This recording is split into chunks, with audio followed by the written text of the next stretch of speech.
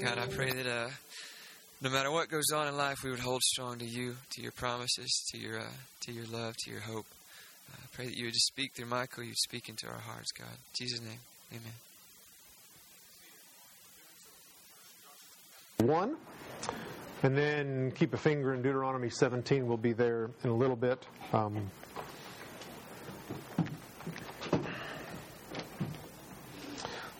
If you were the CEO of a company, brand new, but you had worked your way up through the business, doing kind of all the stuff that you needed to do to become that, and the old CEO was sort of you were his right-hand man. Followed him around doing all that he did, learning from his example and his presence and his wisdom. So you had on-the-job training. When you finally took over and that other person was gone, what should be the most important thing that you need to be successful? The most important thing that you need to be successful. I think if we ask that question, well, remembering the things I've been taught, making sure you follow an example, being nice to people, there's lots of things. What's interesting is God's told us exactly what someone in that position needs to do to be successful. As we continue talking about what we started last week about the fact that in 2015 we all need to be not only fruit pickers but seed planters, that we need to be about the business of multiplying ourselves on this planet through discipling someone else. But before we can do that, before we can take the seed and plant it, we've got to pick the fruit. Right? We have to know the things that we need to know to pass on. We have to have a relationship with God, and that needs to be thriving. And we need to be nourished by Him and His Spirit. And so this morning we're going to specifically talk about one aspect of fruit picking, and that's spending time in His Word. That if we're not doing that, we have nothing really to pass on to anybody else that's of any ultimate and lasting value. Most of us, if not all of us in this room, own at least one Bible. And most of us, if not all of us, would say it's important for us to know that, or to be in it, or to spend time in it. It's a value. Probably most of us would say it's inspired and inerrant. But we live in an age when this is not very highly esteemed. The week of Christmas, Newsweek came out with an article entitled, "The Bible So Misunderstood It's a Sin." What was sad is there were countless factual errors in that article about why we can't trust this.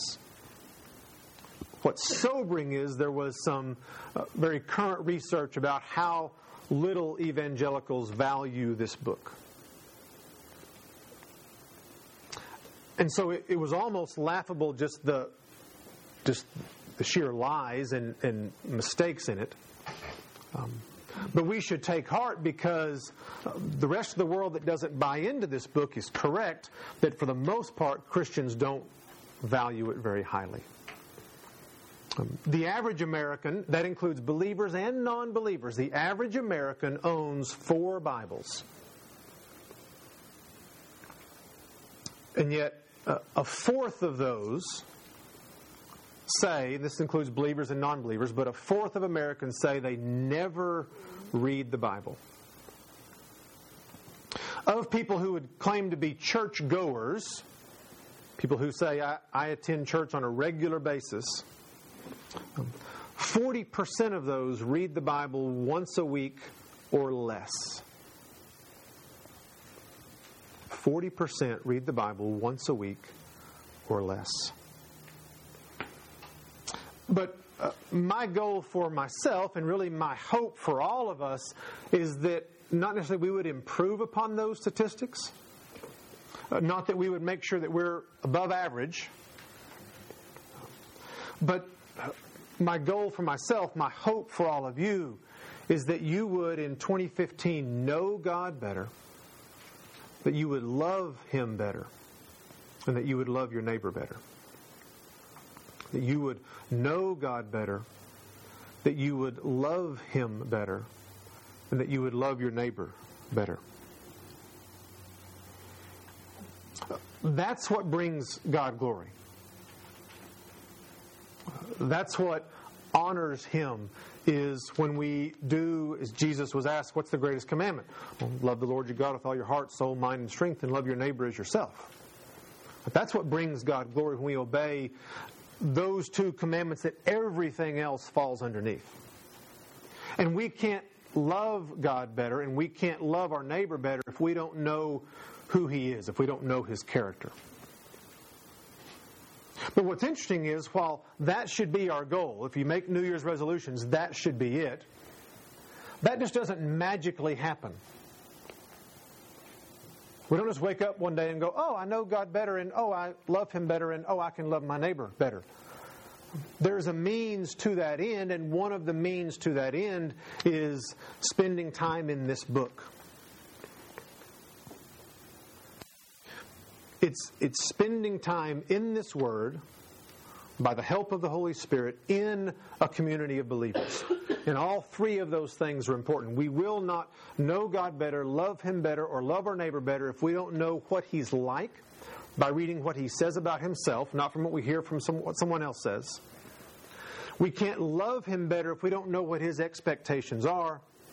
And we can't love our neighbor better if we don't know how to do that by spending time in His Word. It will not happen. We have to do it through the help of His Spirit. If His Spirit is not present in our lives, guiding us into truth, it will not happen. We are the best at deceiving ourselves and twisting the words of Scripture and making them say the things that we want them to say so that we can do the things that we want to do, so that we can rationalize our behavior and make it look good in front of other people. And if we don't do that in community, if we're doing that on our own, we will, as Scripture proves, ignore God and His Spirit. And if there's not people around us encouraging us and challenging us and holding us accountable to spend time in this Word and do what it says, then we won't. We won't ultimately know God better or love Him better or love our neighbor better. It won't happen. And so this morning I want to look at two kind of high-powered people, CEOs, so to speak, and look at what God says is important for them. Let that be motivation for us, and then talk about some very specifics and some details. First of all, Joshua. At the beginning of the book of Joshua, he has become, so to speak, the CEO of Israel. He is the leader. God has placed him in a position. The question is, how did he get there? What's his background? What's his resume, so to speak? We could look at that and go, oh yeah, he's the right person for the job. Well, he had on-the-job training. He led the nation of Israel early on before the Promised Land in a battle with the Amalekites. And it was sort of kind of, I'm going to get you out there and get you some experience, but you really can't fail as long as Moses' arms are up in the air. God's going to let you win. So kind of dad watching over the little kid learning how to mow the yard, right? But training nonetheless. When the elders went up on the mountain before God took Moses all the way to the top to give him the 10 Commandments, and they had a meal together, they all went back down, and the text says Joshua stayed on the mountain. I don't know if he was up with Moses or kind of halfway, but Joshua was the only one that didn't come back off the mountain when God descended and spoke with Moses. Everybody else was scared to death. I don't know what Joshua felt for those 40 days, if he was with Moses or in between, like, do I go down? Do I go up? What? But he was there. He had some responsibility. When the tabernacle was pitched and Moses would go into the camp among the people, Joshua was responsible for staying at the tent, at the doorway of the tent of meeting. Well, the only people that could do that were those who were clean and pure. He wasn't a priest, and yet he was allowed to stay at the entrance to the tent of meeting. It says something about his character and what God thought of him, that he would allow him to do that. And that's where God dwelt. He was in His presence. He was chosen specifically with 11 other guys to go and spy out the land of Israel. So he knew the land. He knew where he was going. He knew the battles he would need to fight when he finally took over.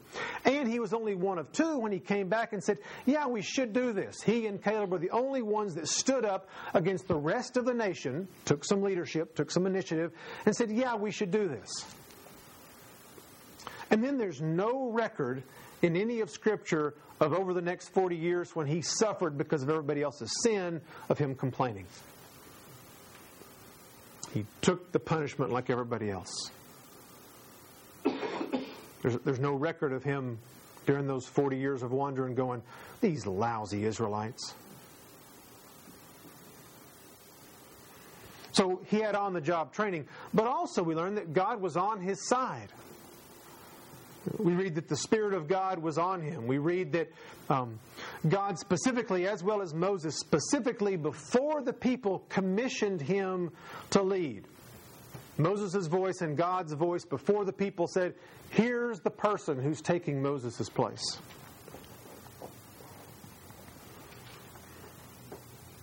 God said that Joshua wholly followed the Lord. How would you like that to be a description of you from God? He wholly followed the Lord. Both Moses and God out loud said to Joshua, God will be with you, or God said, I will be with you. There's this promise of His presence. And then the text says that Joshua had the spirit of wisdom resting on him. He had the right resume, he had the right character, and God specifically said, I'm going to be with you. What else could he need?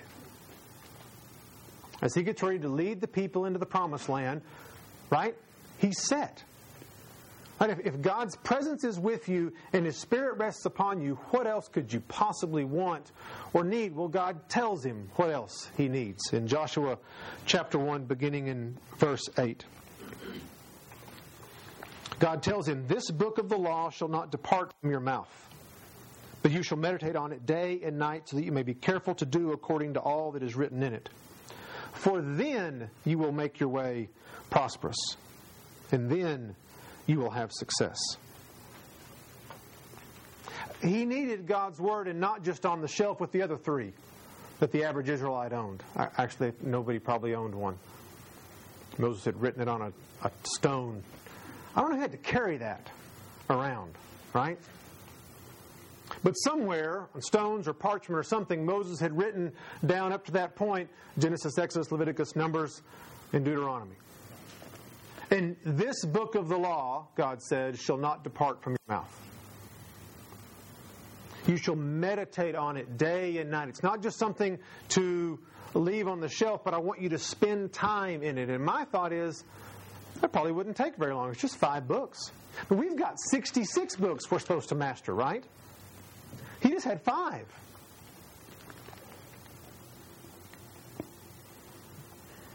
And he wasn't just supposed to think about it, not just to meditate on it, but that you may be careful to do according to all that is written in it. It's not just that I own one. It's not just that he spent time in it, but that he actually did what it said.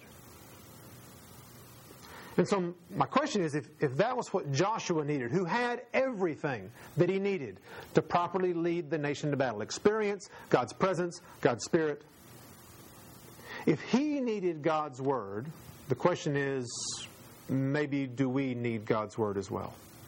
Do we need to spend time in it on a daily basis?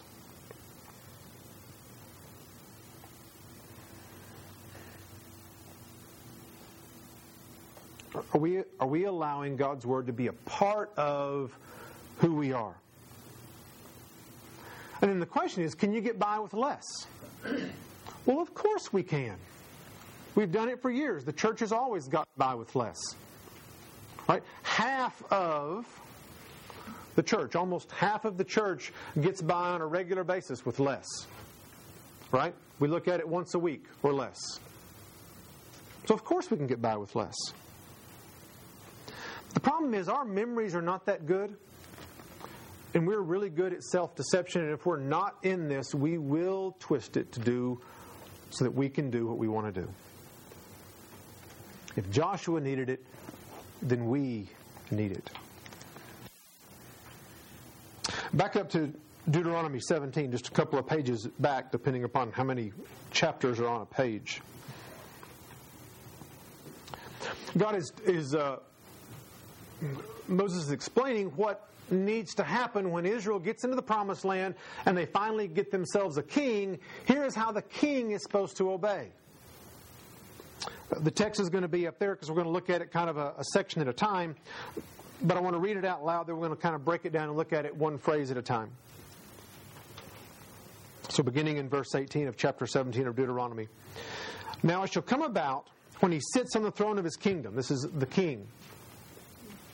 He shall write for himself a copy of this law on a scroll in the presence of the Levitical priests. It shall be with him.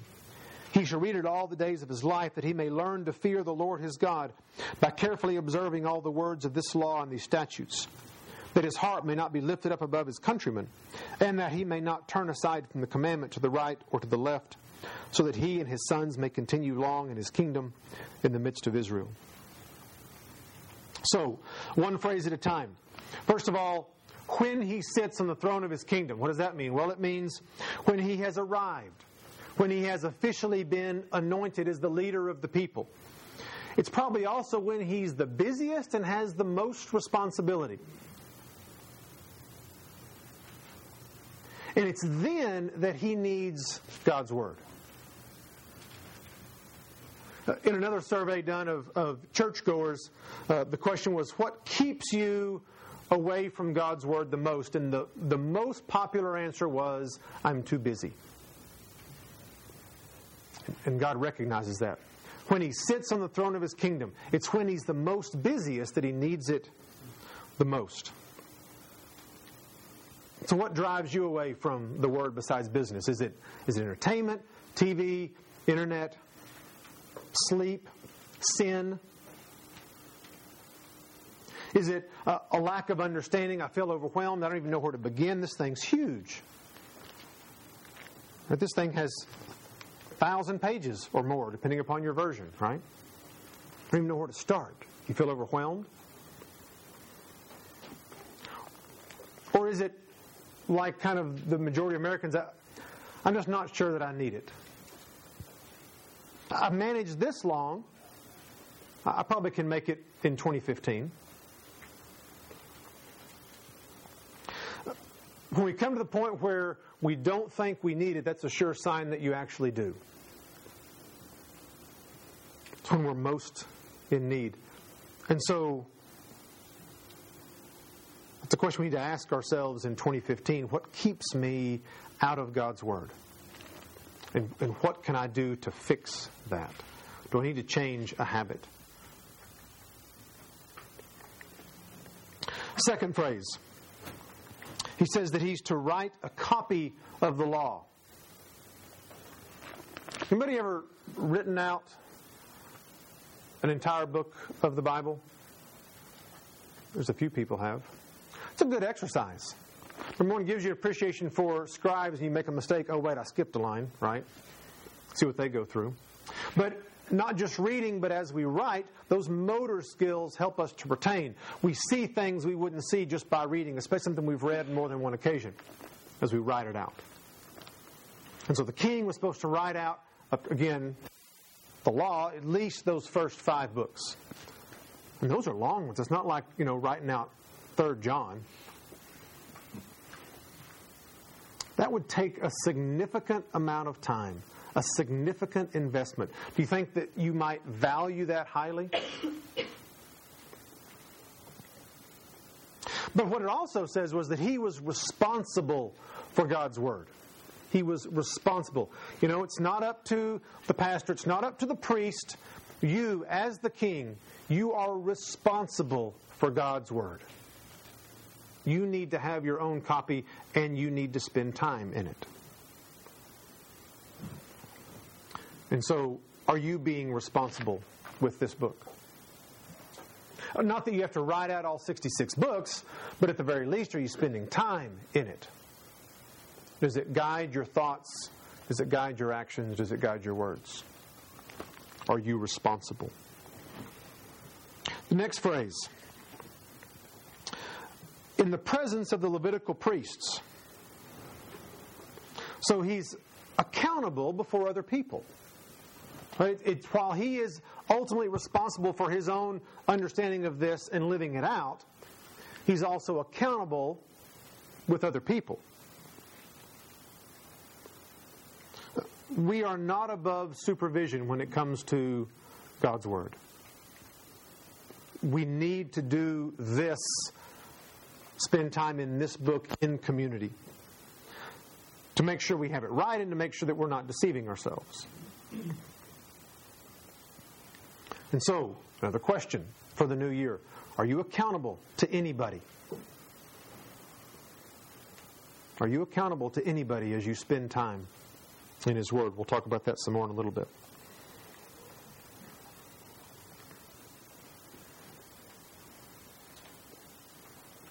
Next phrase. And it shall be with him, and he shall read it all the days of his life.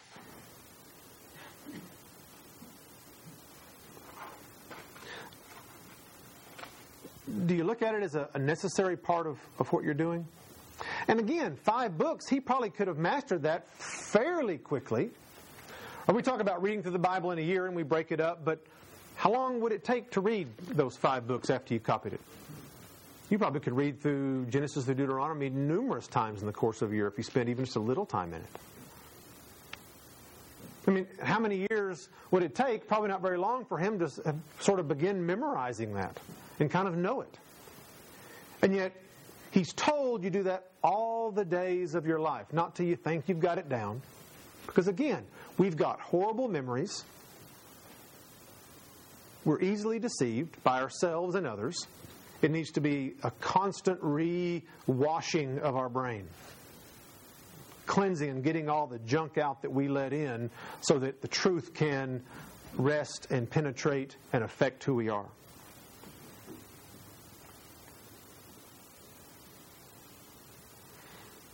And then God gives 3 reasons why He's to do that. All of them begin with that. So that he may learn to fear God. Number 2, that his heart is not lifted up. And number 3, that he doesn't turn aside. So I want to talk about those and flesh those out. Because again, this is not the goal that I read this more. It's a means to an end. Right? We want to know God better so we can love Him better so we can love our neighbor better. Right? It's a means to an end. Same thing here. He wants this to happen so that he learns to fear God. Because this book clearly explains that who God is and that we're not Him, right? And so if we're not spending time in this, what tends to happen is I tend to not fear God. I tend to fear man, or fear rejection, or fear failure. I fear all kinds of things other than God. I don't learn to delight in Him and pursue Him and chase Him. And remember, we've talked about what the fear of the Lord is. It's that idea, number 1, of really obeying, but it's also that idea of how a sailor views the sea. At one point in time, it is what will kill him, but it is also what gives him joy and the thrill of life. A sailor both loves the sea and dreads the sea because it's what will take his life and it's what will make him the most free, the most fully alive. And this book helps us to do that, to feel that way, to experience that thrill and that fear of God. Second, so that our heart is not lifted up, it says, among His countrymen. Right? If I'm not spending time in this book, and I'm responsible, whether that's for a kingdom or for a family, or for a business, or for my own schoolwork, what tends to happen is I tend to compare my effort with other people who are not doing as well as me. We rarely compare ourselves with people who are doing better than us, unless we tend to self-doubt and depression. But we often, what we'll do is we'll compare ourselves to people that aren't doing as well as us so we can lift ourselves up. See what I'm doing? Well, at least I'm not as bad as her. At least I'm not as bad as him. And when we spend time in this book, what this book does is it puts everybody on the same footing. None of us are worthy. And God pursued us. And so when we spend time in this book, it allows us to view ourselves rightly in light of those around us. It helps us to love others well instead of being judgmental and critical and prideful.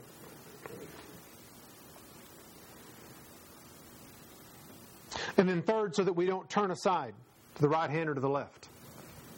Right? The goal is not that I've read the book so many times in a year, or that I've read so many chapters, or that I spend so much time a day in it. But the goal is a changed life. I want my life to look like I love God. I want my life to look like that I love my neighbor. I don't do this to check a box. I do this so that I'm changed.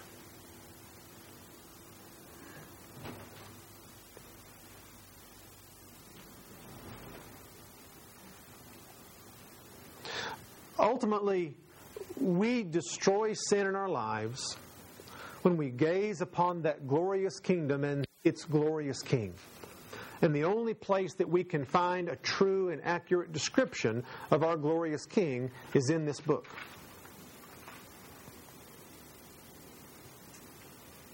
So, some nitty-gritty, some things that we need to do to help us to do this in 2015, because this needs to be done. We need to spend time in this book on a daily basis, whether we're busy or not. And I know many of you are. And the thought of adding something else to your plate is a little overwhelming.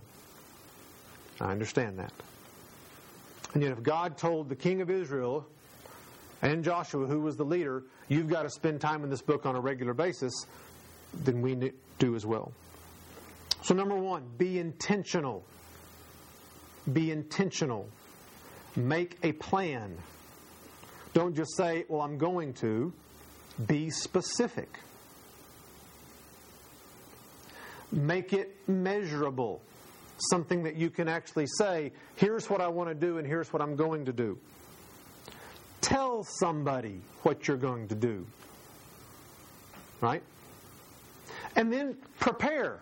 Right? If it's, I'm going to do this at such and such a time, then schedule that out. When I lived in Texas, I had really bad allergies. One of the reasons to love North Carolina is, at least for me, is my allergies are gone. And one of the things that was frustrating about, and mornings were worst, get up and try to spend time in the Word, I'd get up every 5 minutes and go get a Kleenex. And then finally one day it dawned on me, you're just being distracted. Why don't you move the Kleenex box to where you are? Something as simple as that can keep us from spending quality time in His Word. Make a plan. Figure out what you need to be successful. Number two, be reasonable. Don't set yourself up for failure. Some of you are really, really busy. And while you may need to make some changes in your lifestyle to spend more time in His Word, saying, I'm going to spend an hour in the Word a day when that doesn't exist currently, you're setting yourself up for failure. That may be something you'd love to work up to over the course of weeks and months and years. But don't be unrealistic. Get people that know you well to give you input. What should I do? What's reasonable in my situation, my season of life? Right? Many of you have small kids, and finding an hour alone, much less 10 minutes alone, is impossible. So get people to speak into your life, to give you some wisdom, some guidance, some instruction.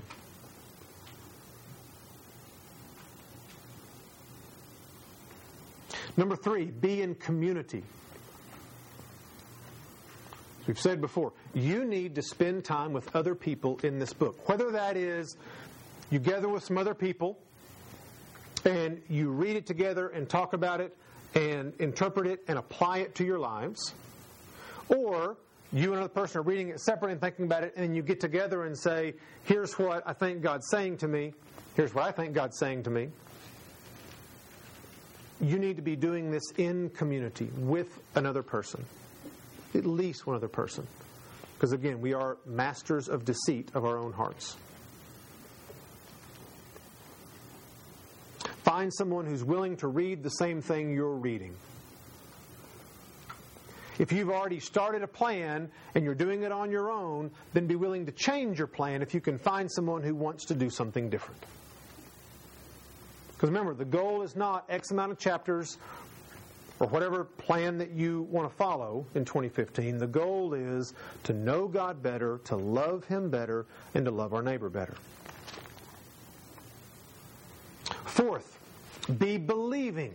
Some of us act like when Paul said that all Scripture is God-breathed, and when he said that everything has been written for our encouragement, I think sometimes we don't believe that because there's some parts of this Bible, admittedly, are difficult and hard and we'd rather not read those.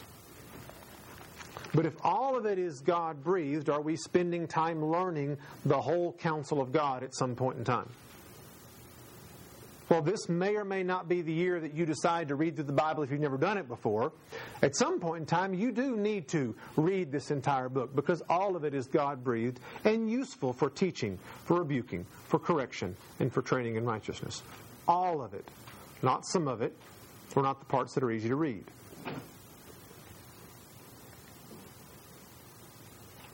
Fifth, be content.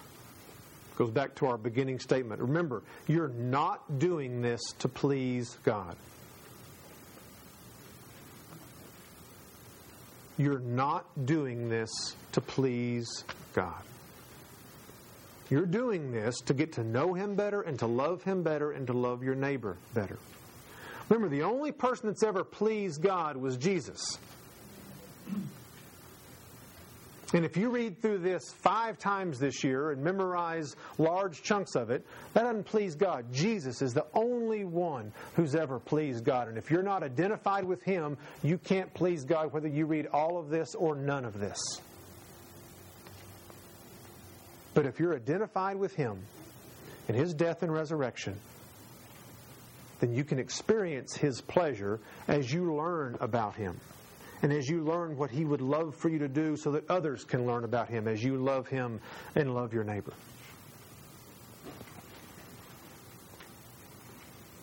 It is only when we abide in Him that we experience God's pleasure. And that is my hope and prayer for all of us. Is that when we get to the end of 2015, we will look back and go, I've experienced the pleasure of God as I've spent time with Him in His Word and with His people. I've experienced the pleasure of God as I've depended upon the Spirit and Christ's power in me to love Him and to love other people. And in the process, you may or may not beat the average of what the American does as he spends time in the Word. But my challenge is, you won't know God better, you won't love Him better, and you will not love your neighbor better if you do not spend time in this book with the power of the Spirit guiding you in community. It just won't happen. And so as we move forward into 2015 and thinking about how can I invest in the people, how can I plant seeds, you first have to pick fruit. And this is the first piece of fruit that you should choose to pick in 2015. Let's pray together. Father, we thank You for Your Word, and we thank You for the truth that is in it. God, I pray that You would challenge us, that we would be known as people of Your Word. God, we ask that You would give us a hunger and a thirst for You. Because it is so easy, God, for us to hunger and thirst for all the things that this world offers. Help us see You in Your glory and help us to be attracted to You. And we ask these things in Christ's name. Amen.